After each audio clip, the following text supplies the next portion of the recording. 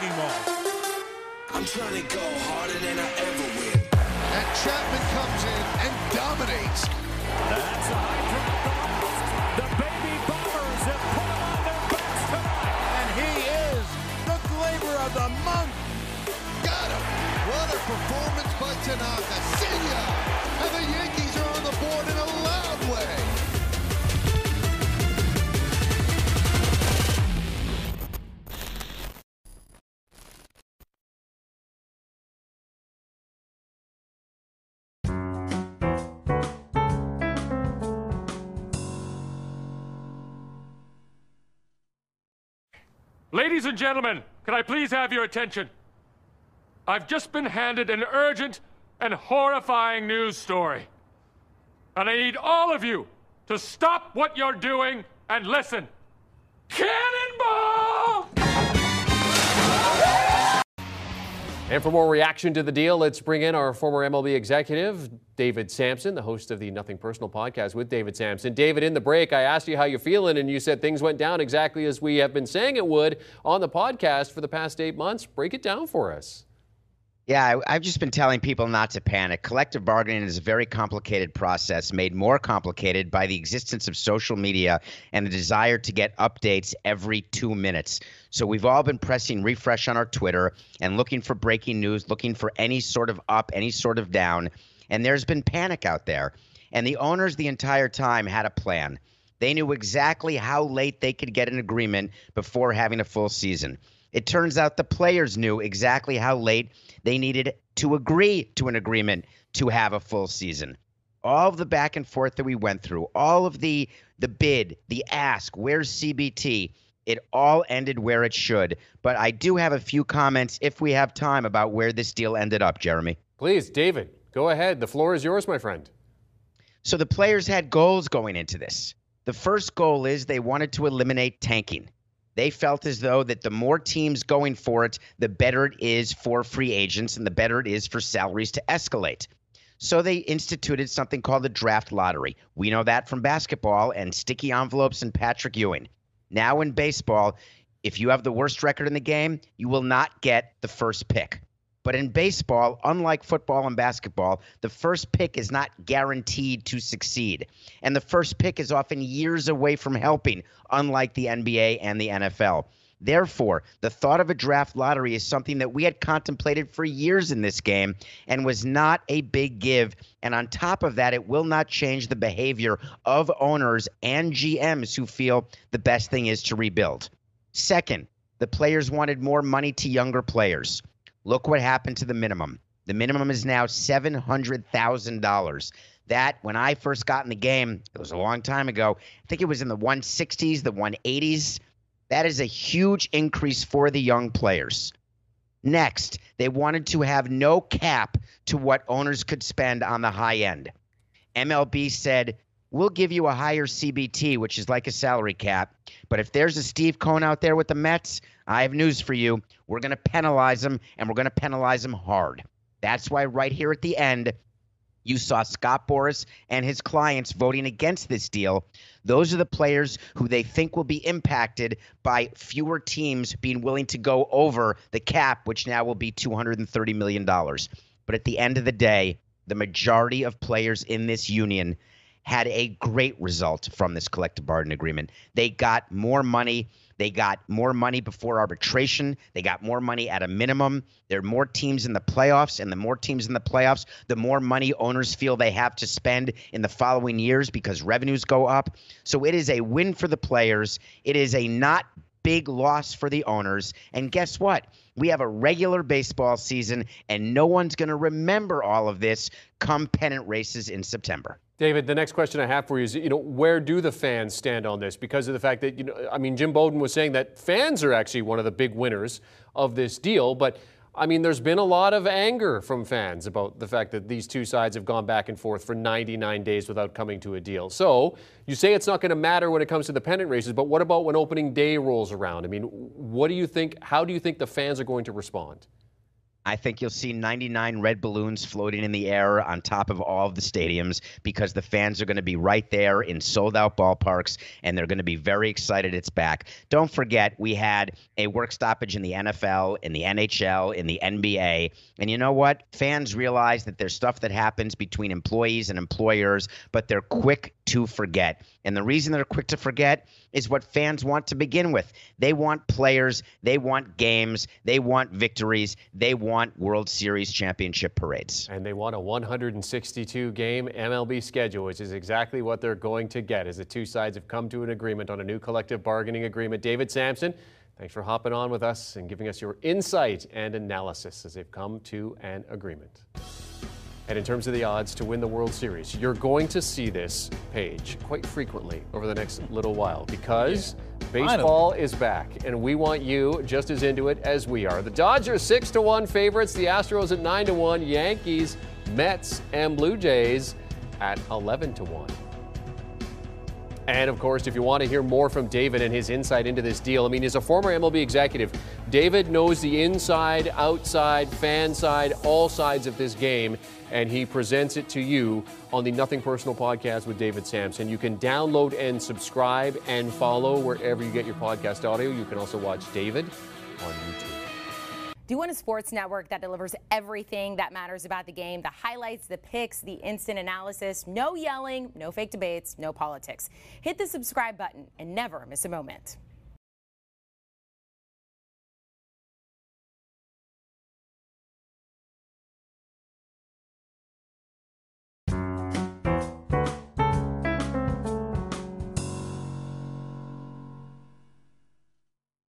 Aaron, clearly a lot has happened over the last 24 hours. When did you first get wind that potentially a trade could be made? Really started to come together, I think, a lot yesterday afternoon. Obviously with, Kiner Falefa being involved and him being traded just the other day, I think this is something that kind of came together last minute and picked up some steam yesterday and seemed to be having that momentum in the evening last night and finishing off the deal and stuff. So,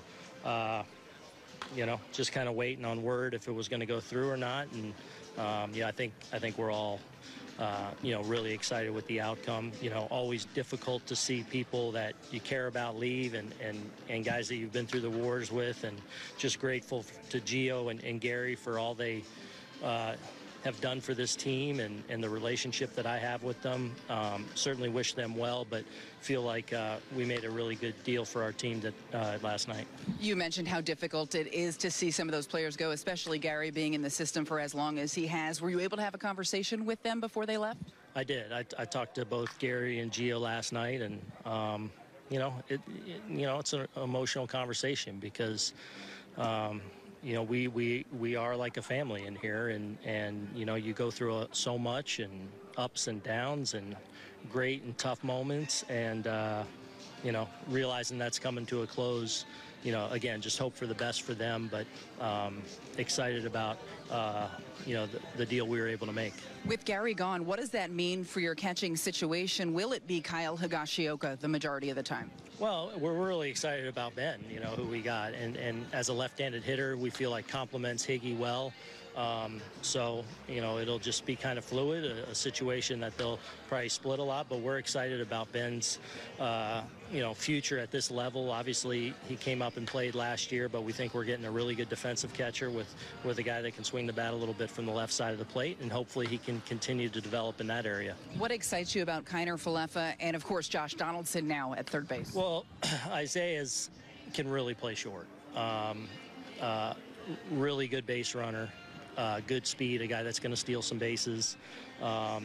and a guy that's very capable with the bat as well. And we feel like hitting down in our order will be a really good guy towards the bottom. You know, last year had a very solid offensive season, as well as really establishing himself as a true everyday shortstop. And he's really excited to be here. We're thrilled to have him. It's a guy that we've kind of had our eye on, I think, for a lot of the offseason, and to be able to finally bring him over here is exciting. And then Josh, you know, I mean, he's been an elite player in this league now for a long time. You know, he hurt us a little bit last year. He can still really impact the baseball. And I think probably what doesn't get talked about is still how good of a third baseman he is. You go back and look at some of the plays he made against us last year. You look at, you know, some of the behind-the-scenes number, and it's still a really good third baseman. So I feel like we got a really good two-way player. Really have improved ourselves defensively, but also a guy that will complement the middle of our lineup really well. He had some things to say last year as that sticky stuff was going on. Any conversation need to be had there? Are you at all worried about that situation? We'll work it out. You know, no question there were some things last year that happened, and now, you know, as teammates and family members, you know, we got to get together and kind of hash those things out. But, you know, I think we're talking about obviously two great players, but two really competitive players that want to win, and that common theme I think will suit us well. Fans still wondering, will something happen at first base? What's your gut on that? Do you think you'll break camp with Luke Voit at first, or do you think Brian Cashman is still working there? Well, I mean, we'll see. I think, look, Brian and them are working every angle on different things, but the bottom line is we know in Luke Voit we have a really good player, you know, a guy that obviously last year dealt with a lot of different injuries that kind of derailed his season a little bit, but he's not far removed from you know, we've seen what he's done in pinstripes as a hitter in our lineup. And so whatever way we go, whatever is to transpire, we know we got a really good team right now. I know you addressed the team for the first time earlier today. What was your message to them? I guess, I mean, probably dove into a lot of different things, you know, as far as, you know, our expectations. You know, we want to be champions. And, you know, we obviously have less than 4 weeks down here of spring training, so it's important that we really get after it, and we're going to challenge and coach these guys hard, but also, you know, striking that balance between knowing we have the urgency of getting ready for April 7th, and that clock's going to create some pressure for us, but we also got to keep in mind we're getting ready for 162 and beyond, and we've got to keep that big picture in mind as we do push our guys here to get ready for that April 7th. Aaron, I could keep you here all day long, but I know you have work to do, so I'll let you get back to the cage, but thanks for joining us on Hot Stove. Awesome. Thanks, Meredith.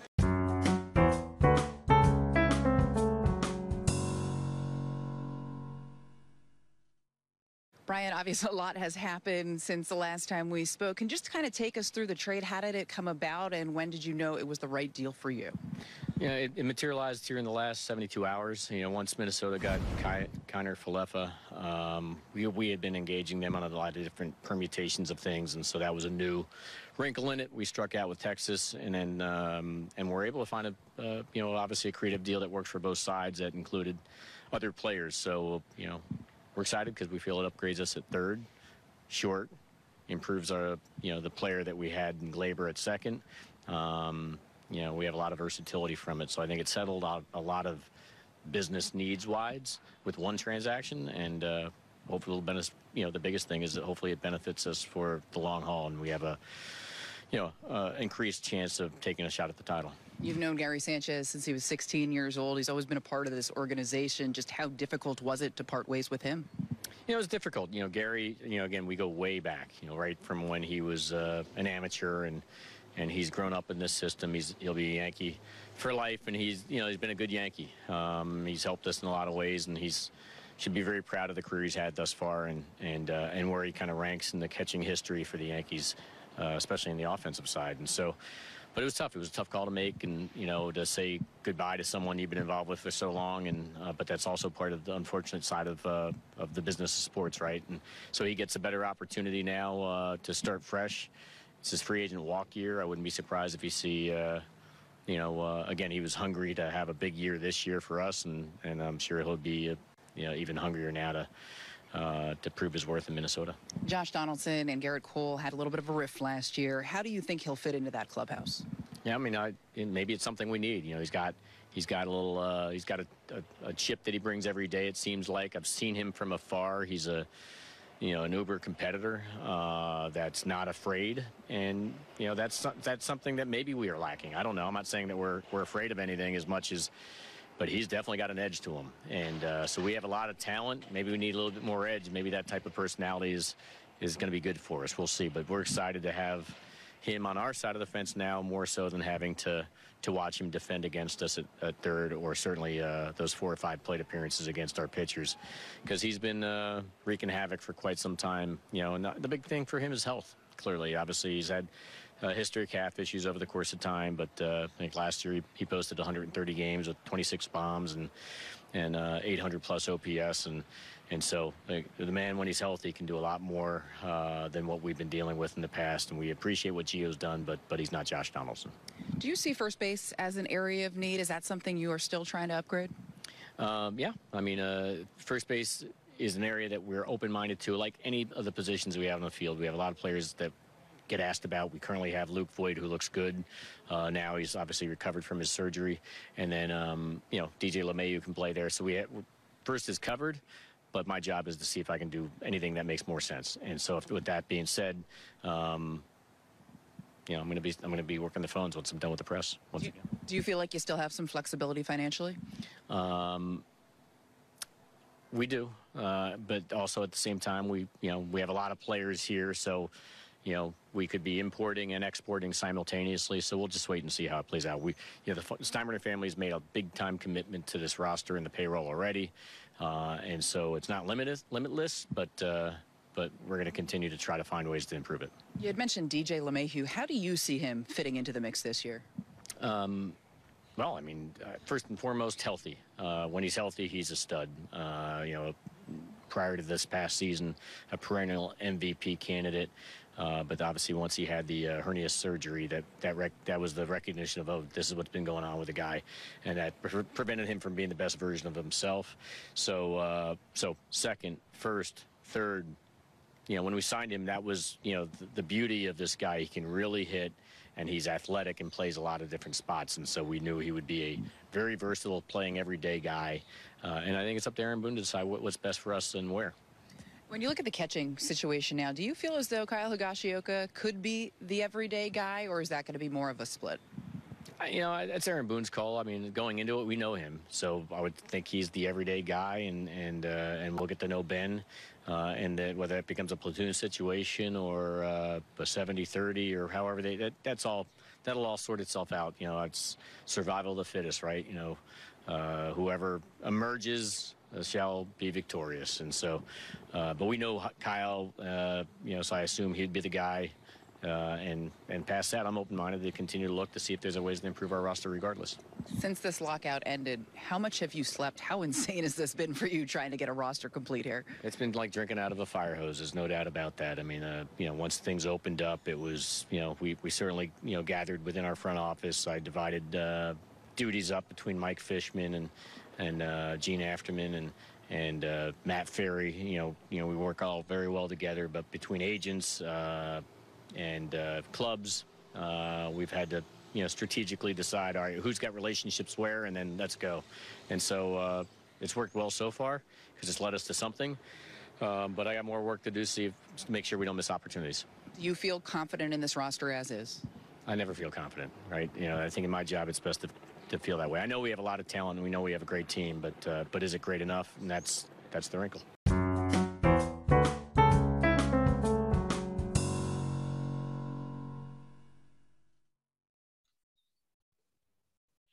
Welcome, everyone, once again to the Rich Core Yanks podcast. We are at episode number 10, the Phil Rizzuto edition, season number 3, here from a mild South Florida.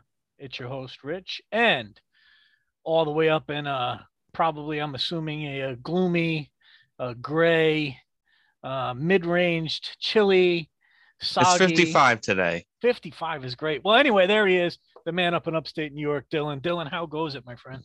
What's up? I'm doing all right. Could be better. Dylan's getting a little sick. We think he might have a bout of the Rona coming on. We'll see. We'll see how that goes. We'll update you guys next week if he's legit. If he's legit Rona. Well, hopefully, if it gets that far, I have a feeling there will be no show next week. I will make a plea. I will make a plea to our fans right now that if Dylan does die this week, God forbid, we will at least take a week off of the show in his honor. All right, here we go. I'm joking. You're gonna replace me? No, I will not. I'm joking, folks. Just because we'll get. You know what? Let me clarify that because we'll get nasty messages.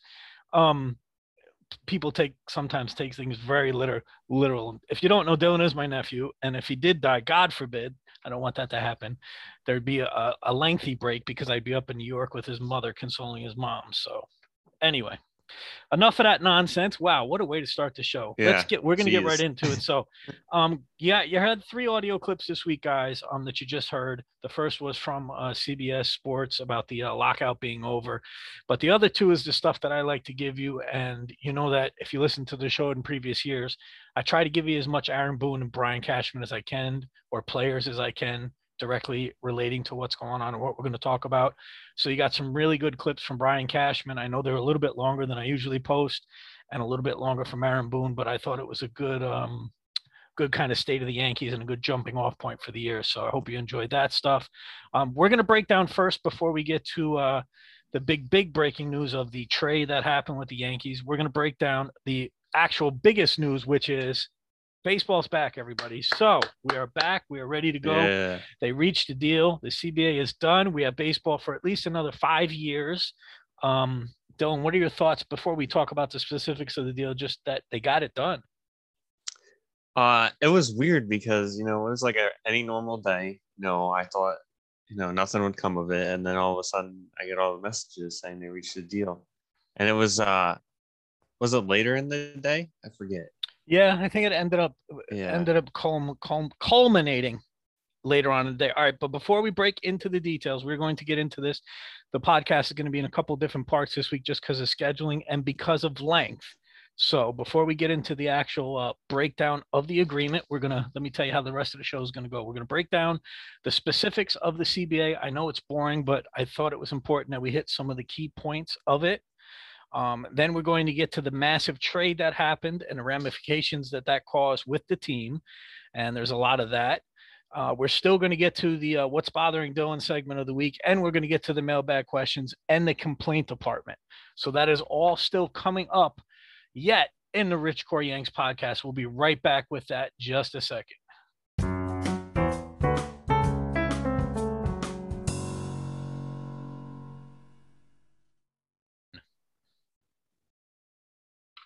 All right, guys, welcome back. So we're going to get into the CBA deals here. We're going to hit some of the bullet points.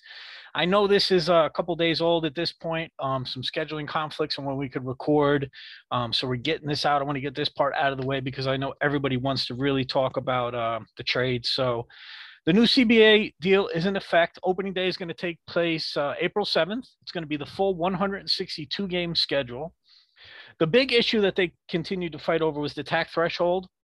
Last year was $210 million. It's going to start this year at $230, which if you can do quick math is an increase of $20 million. And it's going to go up by the end of the 5 years to $244 million. And that's a big compromise by the owners because originally they were up, they went from 210 to 212 then to 215. So to go from 230 to 244 is a pretty big deal. Some things we're getting rid of. No more 7-inning games. No more man at second extra inning rule, although I hear the players are trying to get that back, but all right, we'll shelve that for a minute. The big changes as far as rule changes are not going to take effect this year. They'll take effect next year. I'm sorry. The one rule that will take place this year is the universal DH, thank God. Next year, we're going to get a pitch clock. It's going to be 20 seconds with a man on first base, 17 seconds with no men on base. We're going to get wider bases next year, and we're going to get the shift ban, which is going to be 2 players on either side of second base and feet on the dirt. So that will take place next year. Another rule change that will be in effect this year is 12 teams in the playoffs. So that's an extra team from last year, an extra wild card team in each league, which I think could end up being the AL East having all 3 teams out of it, but whatever.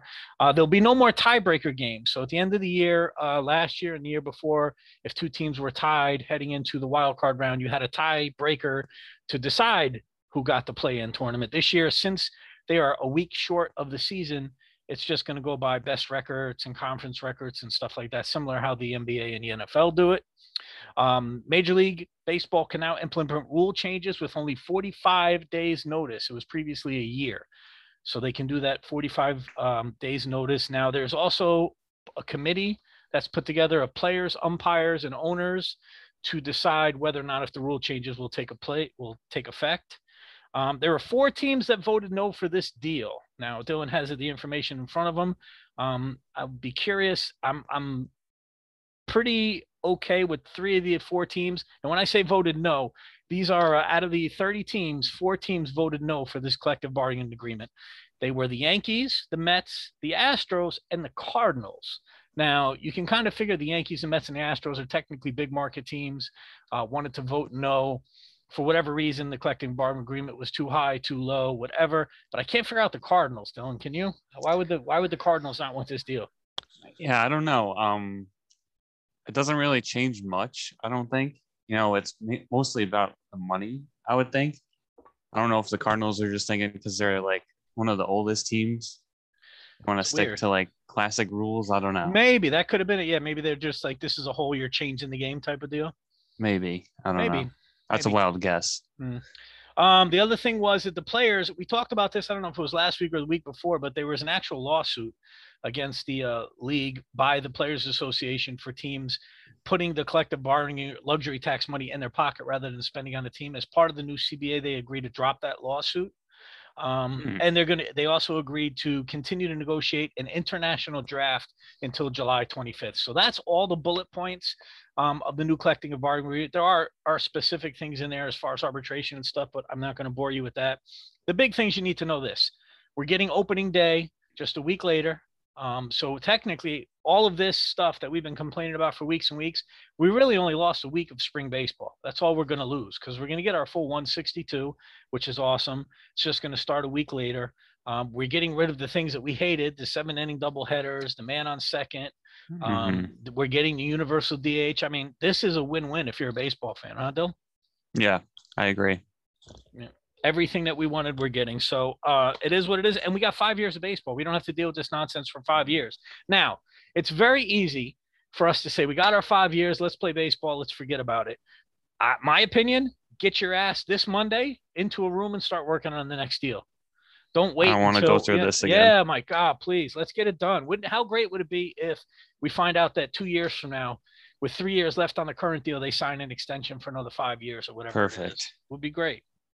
We both know that's not going to happen, though. No. So is there anything on these new rule changes? You like we obviously like the universal DH. We talked about that. What about a pitch clock, wider bases, and the shift ban next year? You think that's good? I'm a big fan of the shift ban. I think putting the extra man in like the outfield is just not good, especially for Joey Gallo. Wait a minute. You have selfish reasons, sir. Yeah. It's because our outfielder doesn't know how to hit in the shift.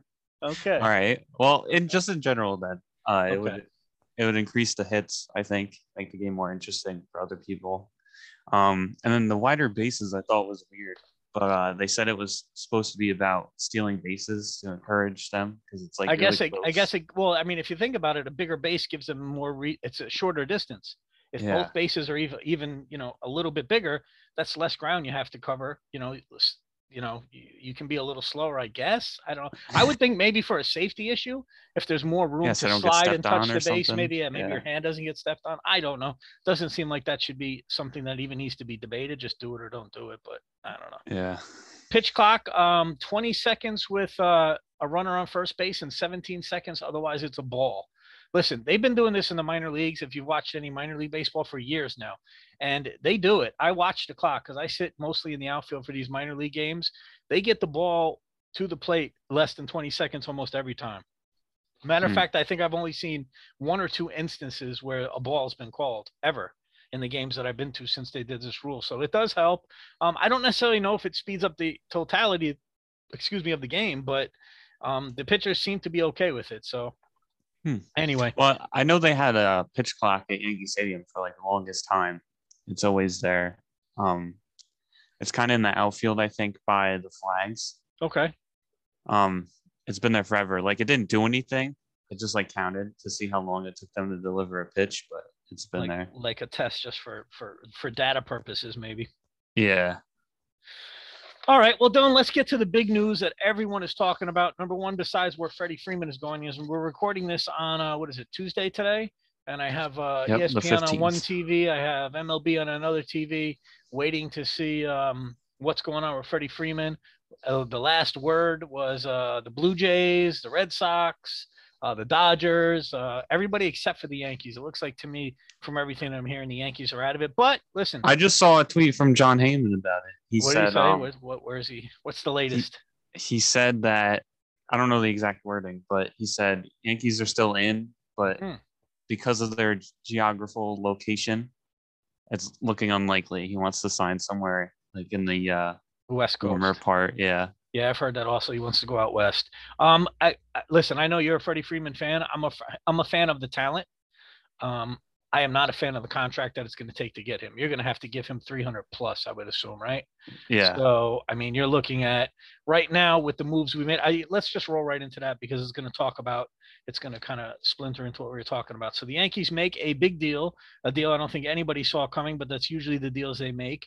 And I am going to say this from the beginning. 2 out of the 3 players we got have very difficult names to say, but we're going to try it anyway. So the Yankees get third baseman Josh Donaldson. That is not the hard name. They get shortstop Isaiah Kiner Falefa. I've heard it's Falefa.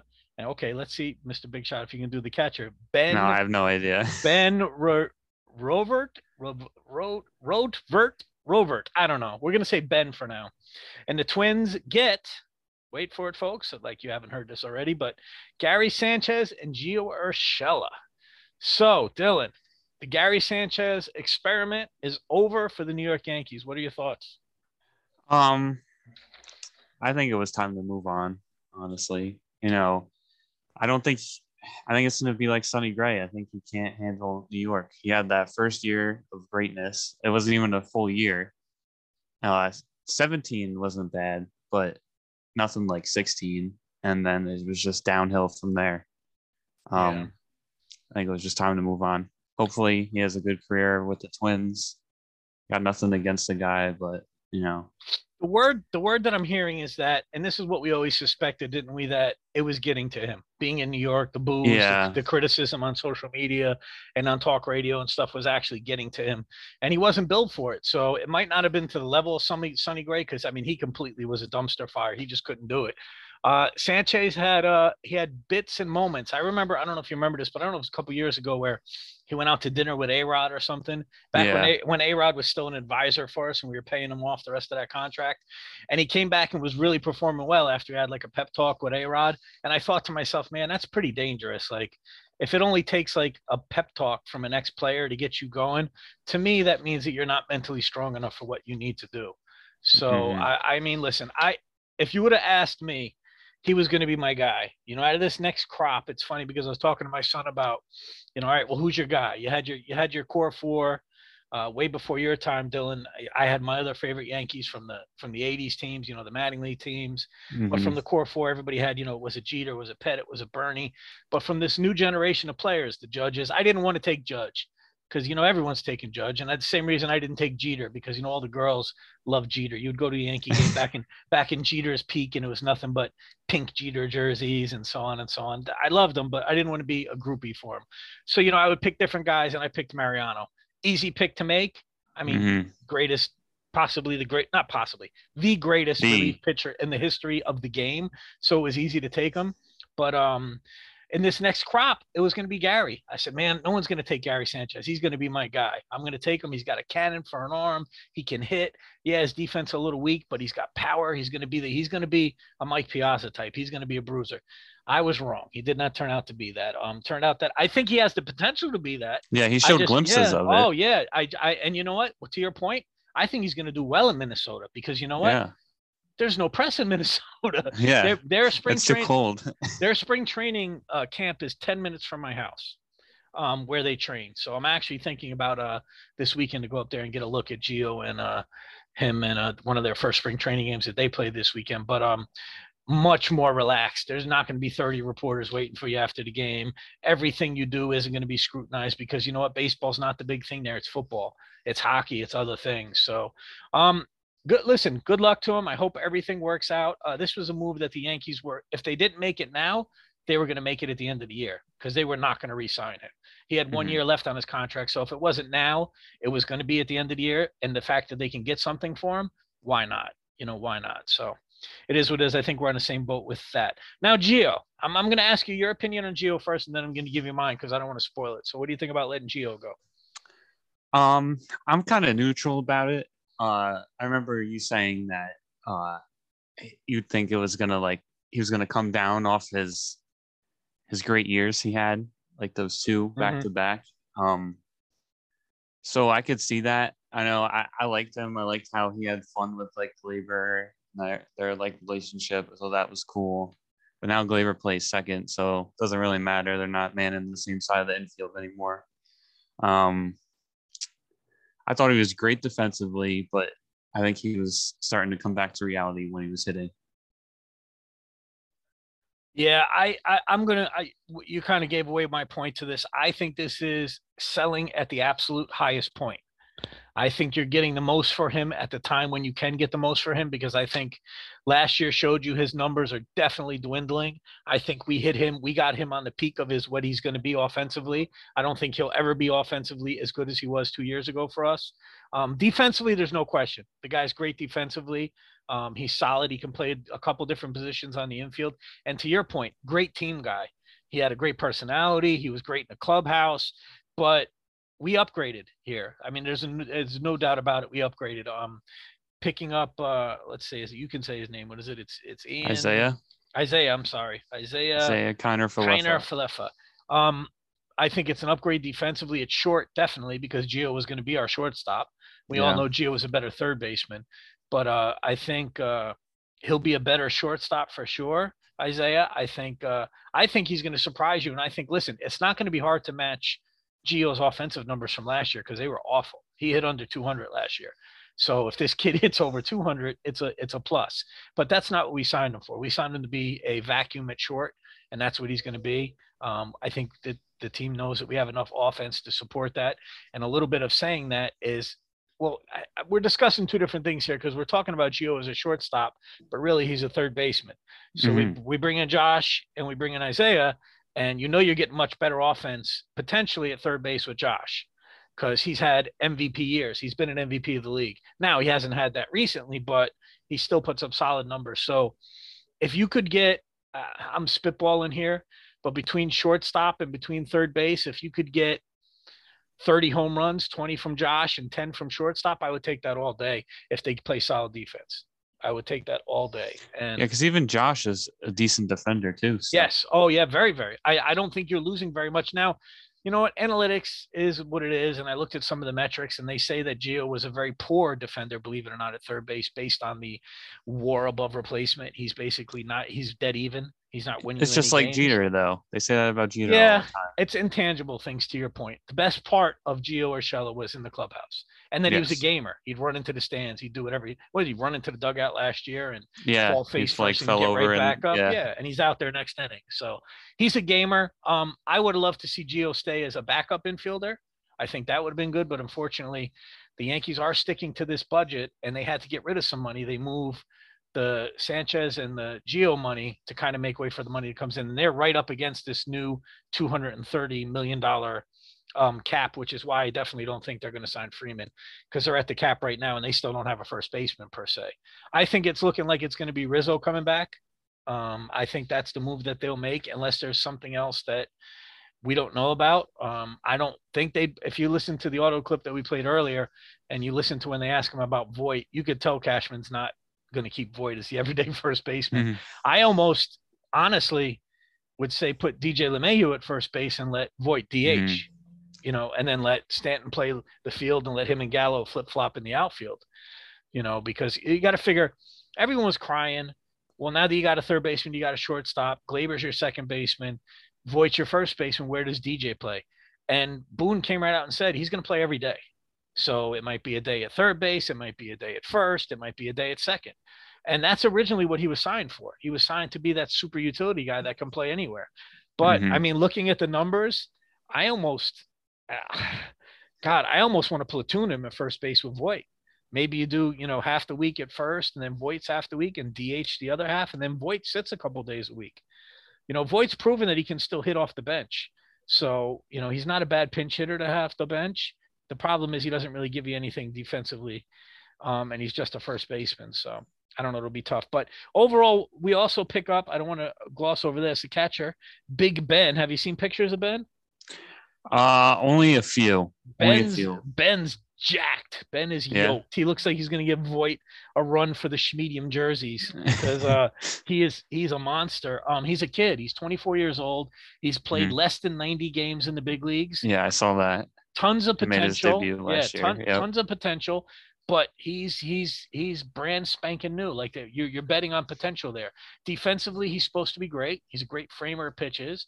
But offensively, you don't know what he's going to do. He's got 3 home runs in his 80 something at bat, so it is what it is. Now, what do you need to get? Would you say? Because now you got Higgy.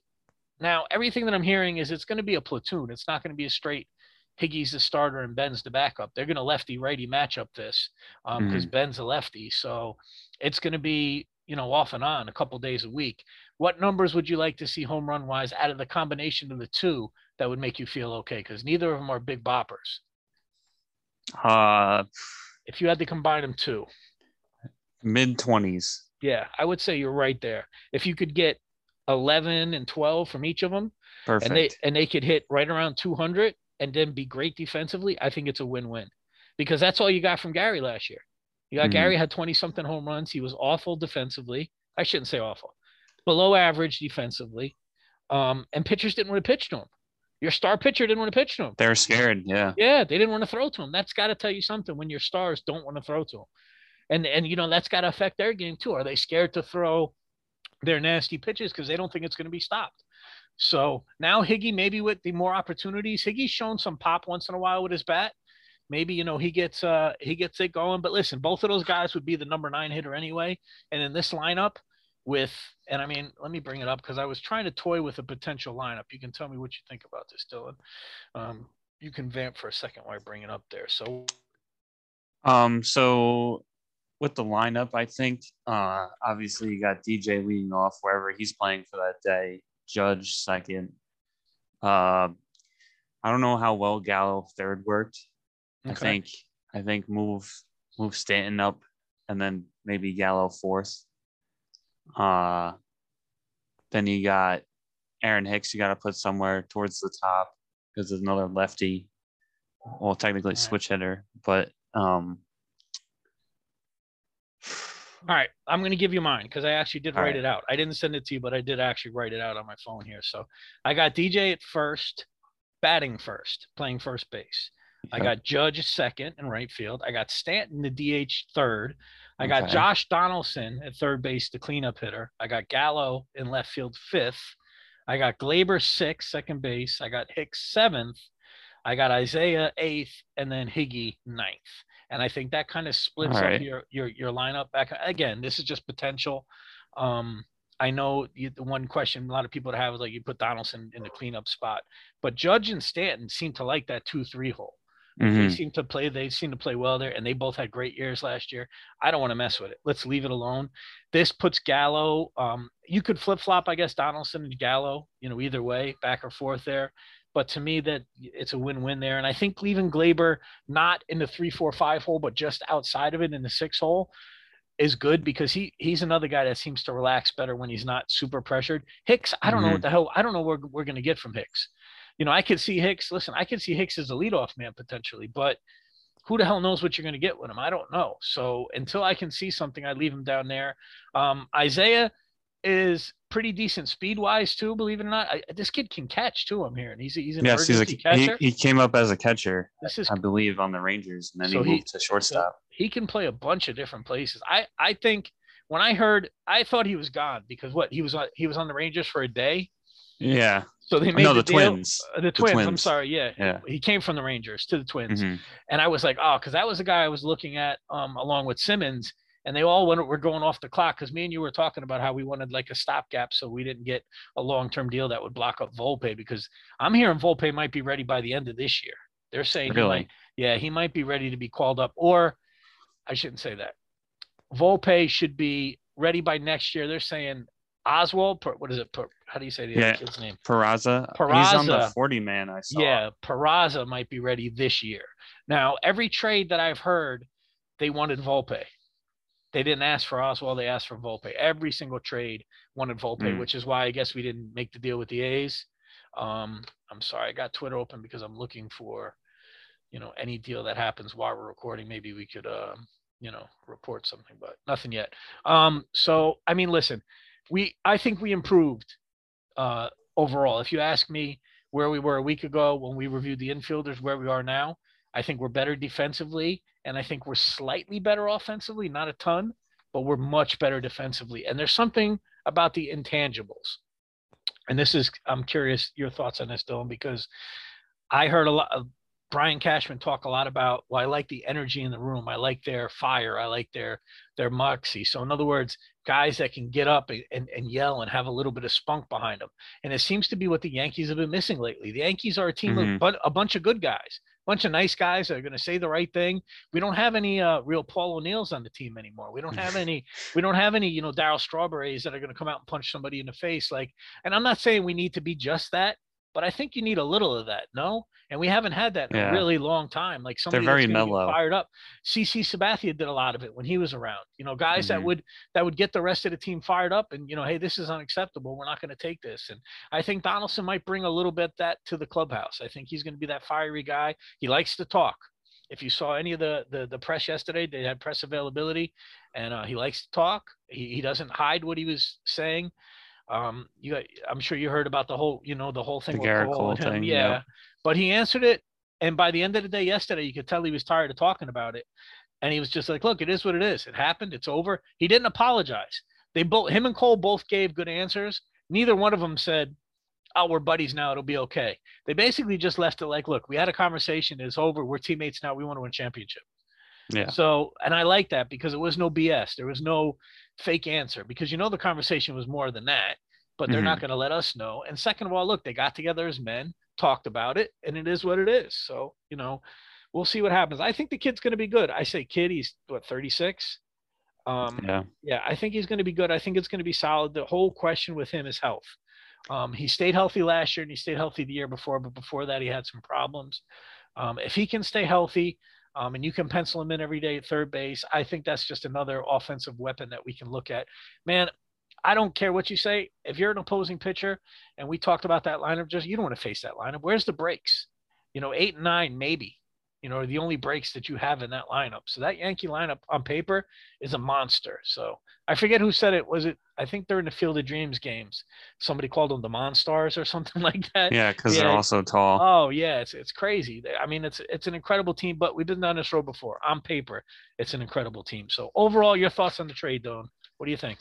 I think it was definitely an upgrade. I did something funny last night. I went on the show and I looked, and so there's different ratings.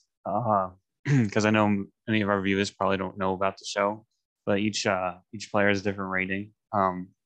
And Gio and Sanchez were both silver, and Isaiah and Donaldson are both gold. So it is an upgrade in the basics too. Right, the fundamentals. Yeah. Yeah.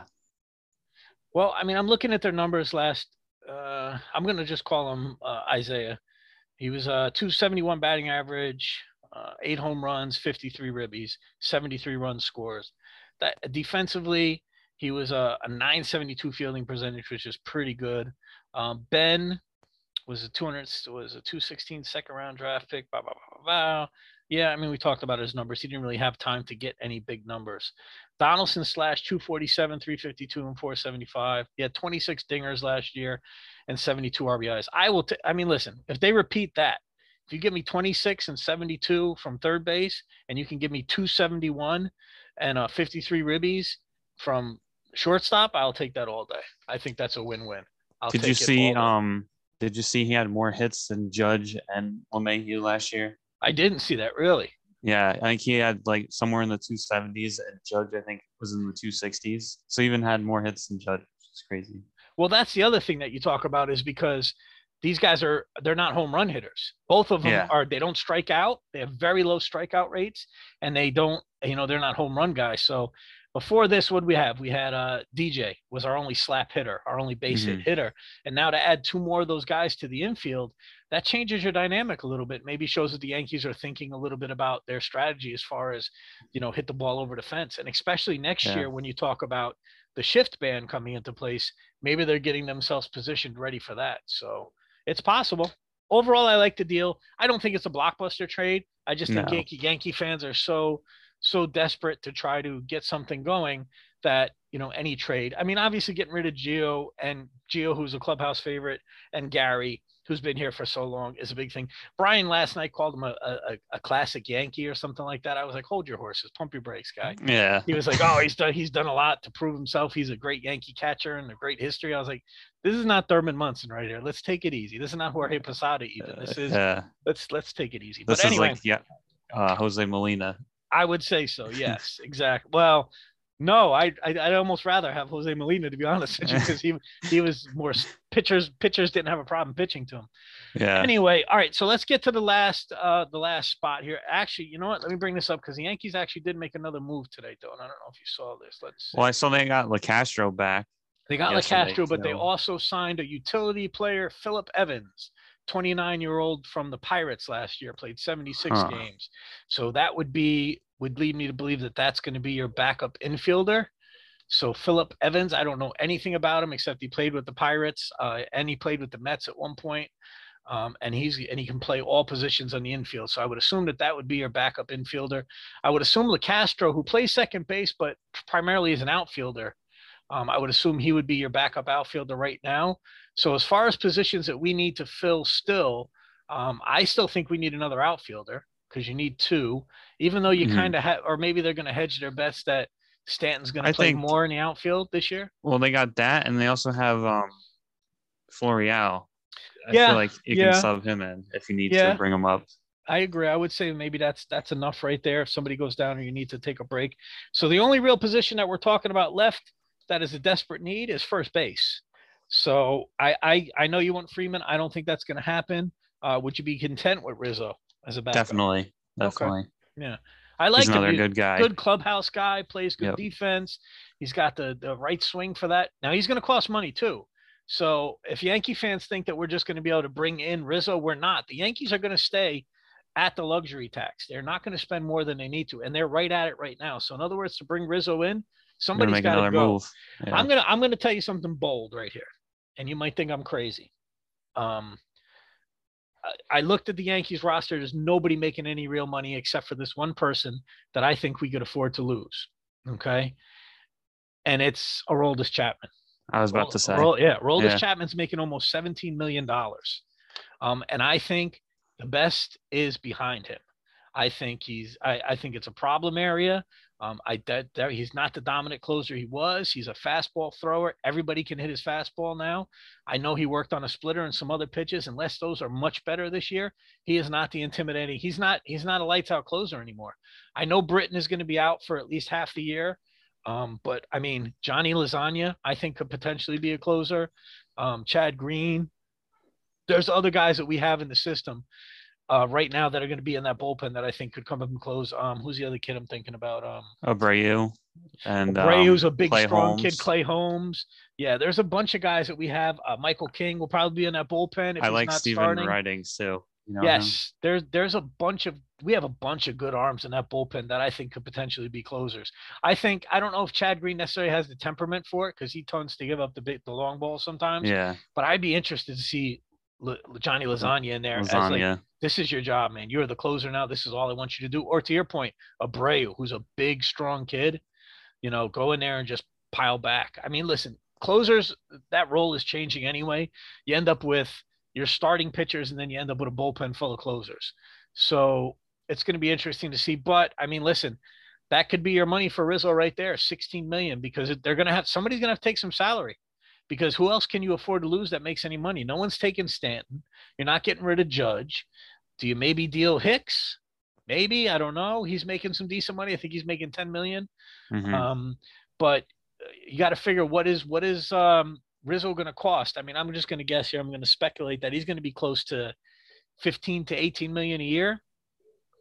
So that's just me spitballing, but you're going to have to get rid of some money to get him. So I would think Chapman would be somebody to take him as a closer, I would assume. But I mean, listen, it's a high salary. Somebody have to be willing to suck up 16 million. Send them to the Mets. They seem to take anybody right now. Jeez. I mean, anyone who's payroll? old, you have to be above 30. God, their payroll's almost $300 million already. Yeah. And he doesn't care. They asked him if he's going to blow past the fourth tier. He's like, whatever. This guy's just going to spend $1 million. It's crazy. So I don't know. What do you think? What do you think for first base? Honestly, I think Rizzo is our best bet right now. I also don't think we're going to get Rizzo. I mean, I don't think we're going to get Freeman. But even if we don't get Rizzo, I think Voigt's still a solid option, and DJ just swapping. Yeah, you have enough there. You know, opening day right now, you have it there. I feel bad kind of for Voigt because he always gets the short end of the stick. And they've been talking about replacing him for 2 years now. Yeah. So, you know, you do kind of feel bad for him. He's a professional. I know he had the comment last year where he said, I'm basically auditioning for 29 other teams.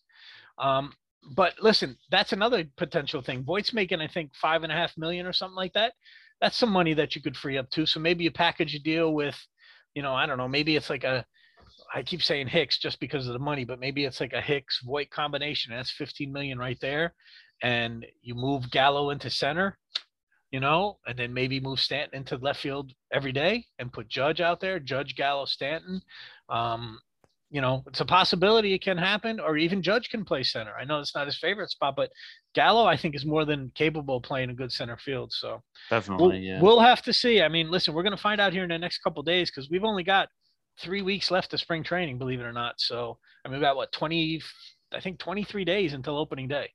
So that's crazy. I mean, they got their first game this week. I think it's Thursday or Friday. Isn't it the 18th? Spring training, something like that. Their first spring training game. So, looking forward to seeing that a little bit and kind of get a look at this. There's really not much we need to see. Yeah, Friday. We just need to see what do we got to see? I'd like to see the arms. I know Garrett Cole talked a little bit yesterday about stretching himself out, how he's going to do it. He has no idea what he's going to have for opening day.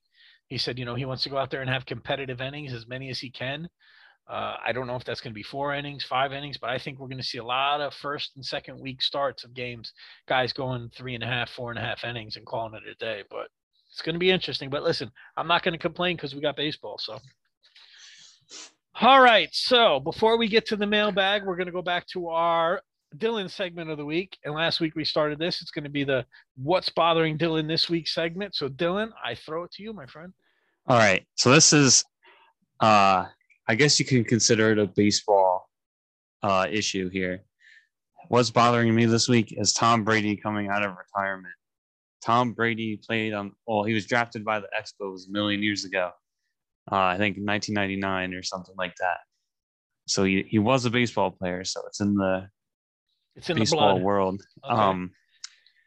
But I don't even know why he retired in the first place. It was pretty clear that he wasn't done. Pretty much everyone said that they don't think he's done. And I feel like he's the greatest ever. He might as well just play until he can't throw a football anymore. What was the total? I think 40 days he was retired for? Yeah, something like 40 days, 40 nights. I read the story about the guy who bought the football, bought his last touchdown pass at auction for $500,000. Yeah. And now it's pretty much worthless. I mean, that guy, I mean, listen, why not do it as long as you can? Yeah. You know, I had this conversation with somebody because there was a video of Bartolo Colon playing in the Mexican League, you know, and he's bigger than ever. He's massive. You know, the field looks like shit and he's just throwing around, but you know what? He's still playing. And somebody was like, well, he must've made enough money. And he was in the major leagues for close to 20 years. Yeah. So even if he never made the big $100 million contract, he made millions of dollars, and his pension alone is millions of dollars a year. So he has the money. So you're doing it for the game. Now look at this. Most people retire when they're 65, 67, something like that. They work their whole lives to get, 10, maybe 15 good years of life.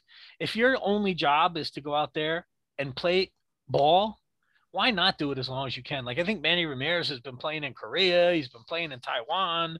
Why wouldn't you just go keep playing? Why not? Like, it's something that you love to do anyway, and you've done it since a little kid. If they told you right now, whatever job you are, we're not going to say I think we might have said what you're doing, but whatever your job, say me and you, they say, you know what, Rich, Dylan, you guys can make whatever you're making right now, but you got to go play baseball 3 hours a day, 3 days a week.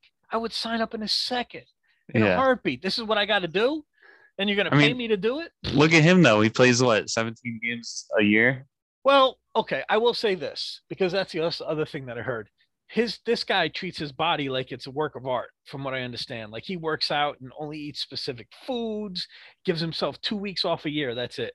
So he's a different kind of animal. Now, I know that that's not happening with all players, especially baseball players, but these guys do have to work at it year round.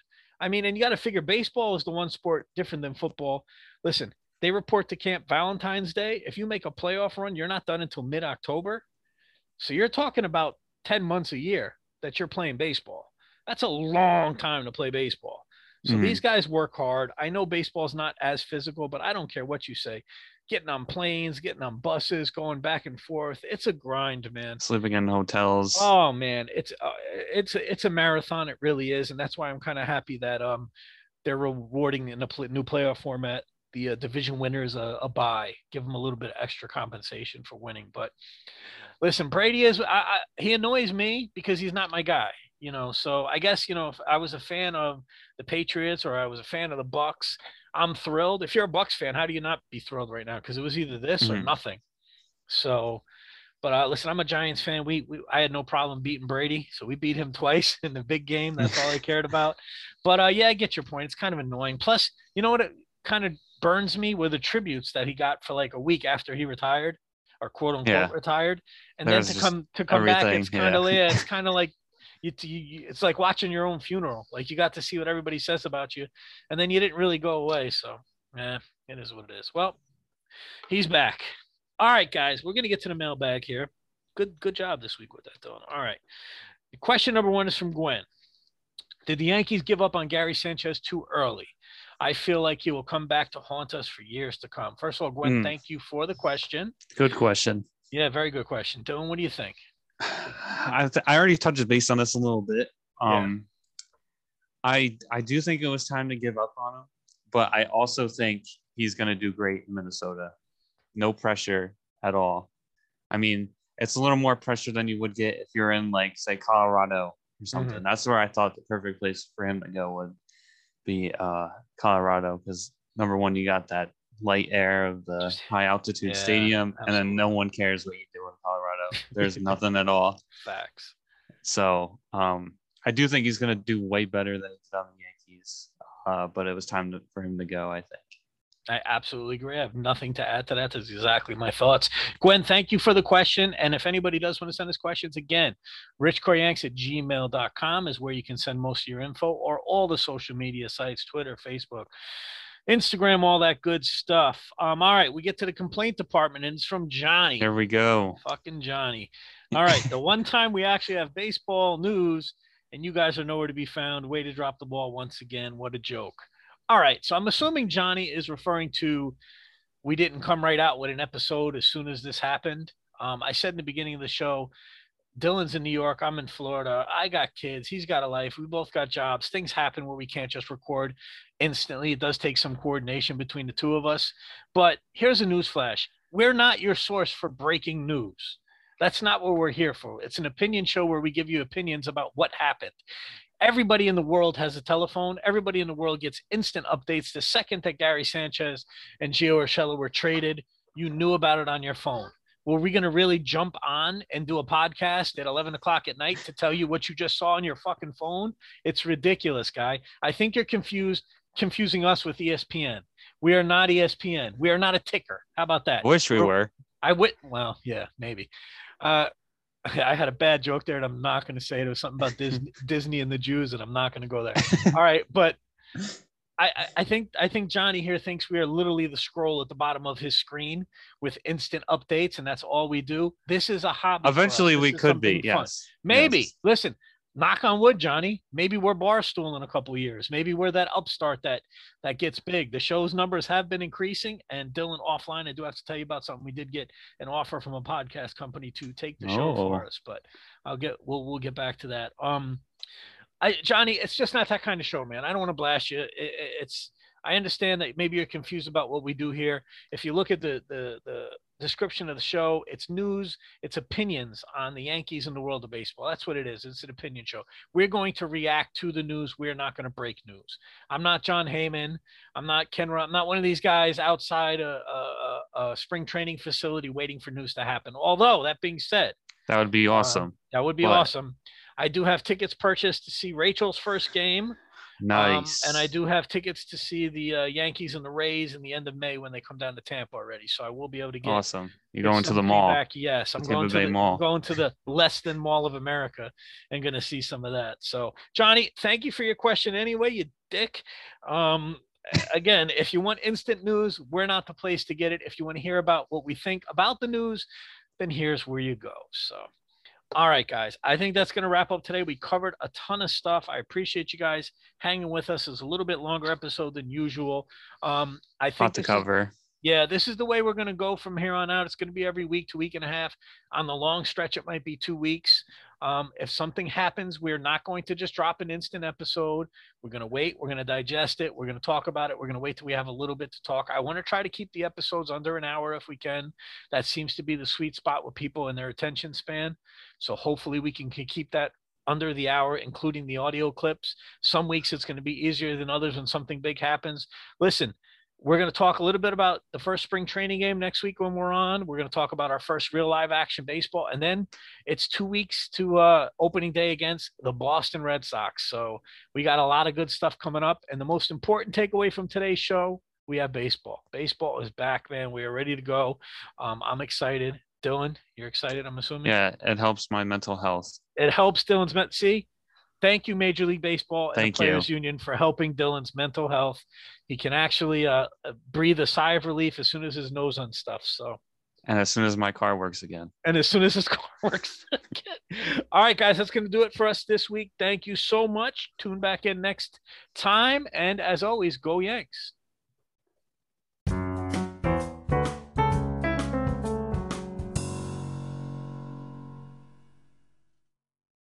Well, he really hit the shit out of that one, didn't he? Held it like an egg. Yeah, and he scrambled the son of a bitch. Look at that, he hit the fucking bull. Gotta get some free steak. You having fun yet? Oh, yeah, I'm having a blast. Nice. Good. God, sucker teed off in that like he knew I was gonna throw a fastball. He did know. How? I told him.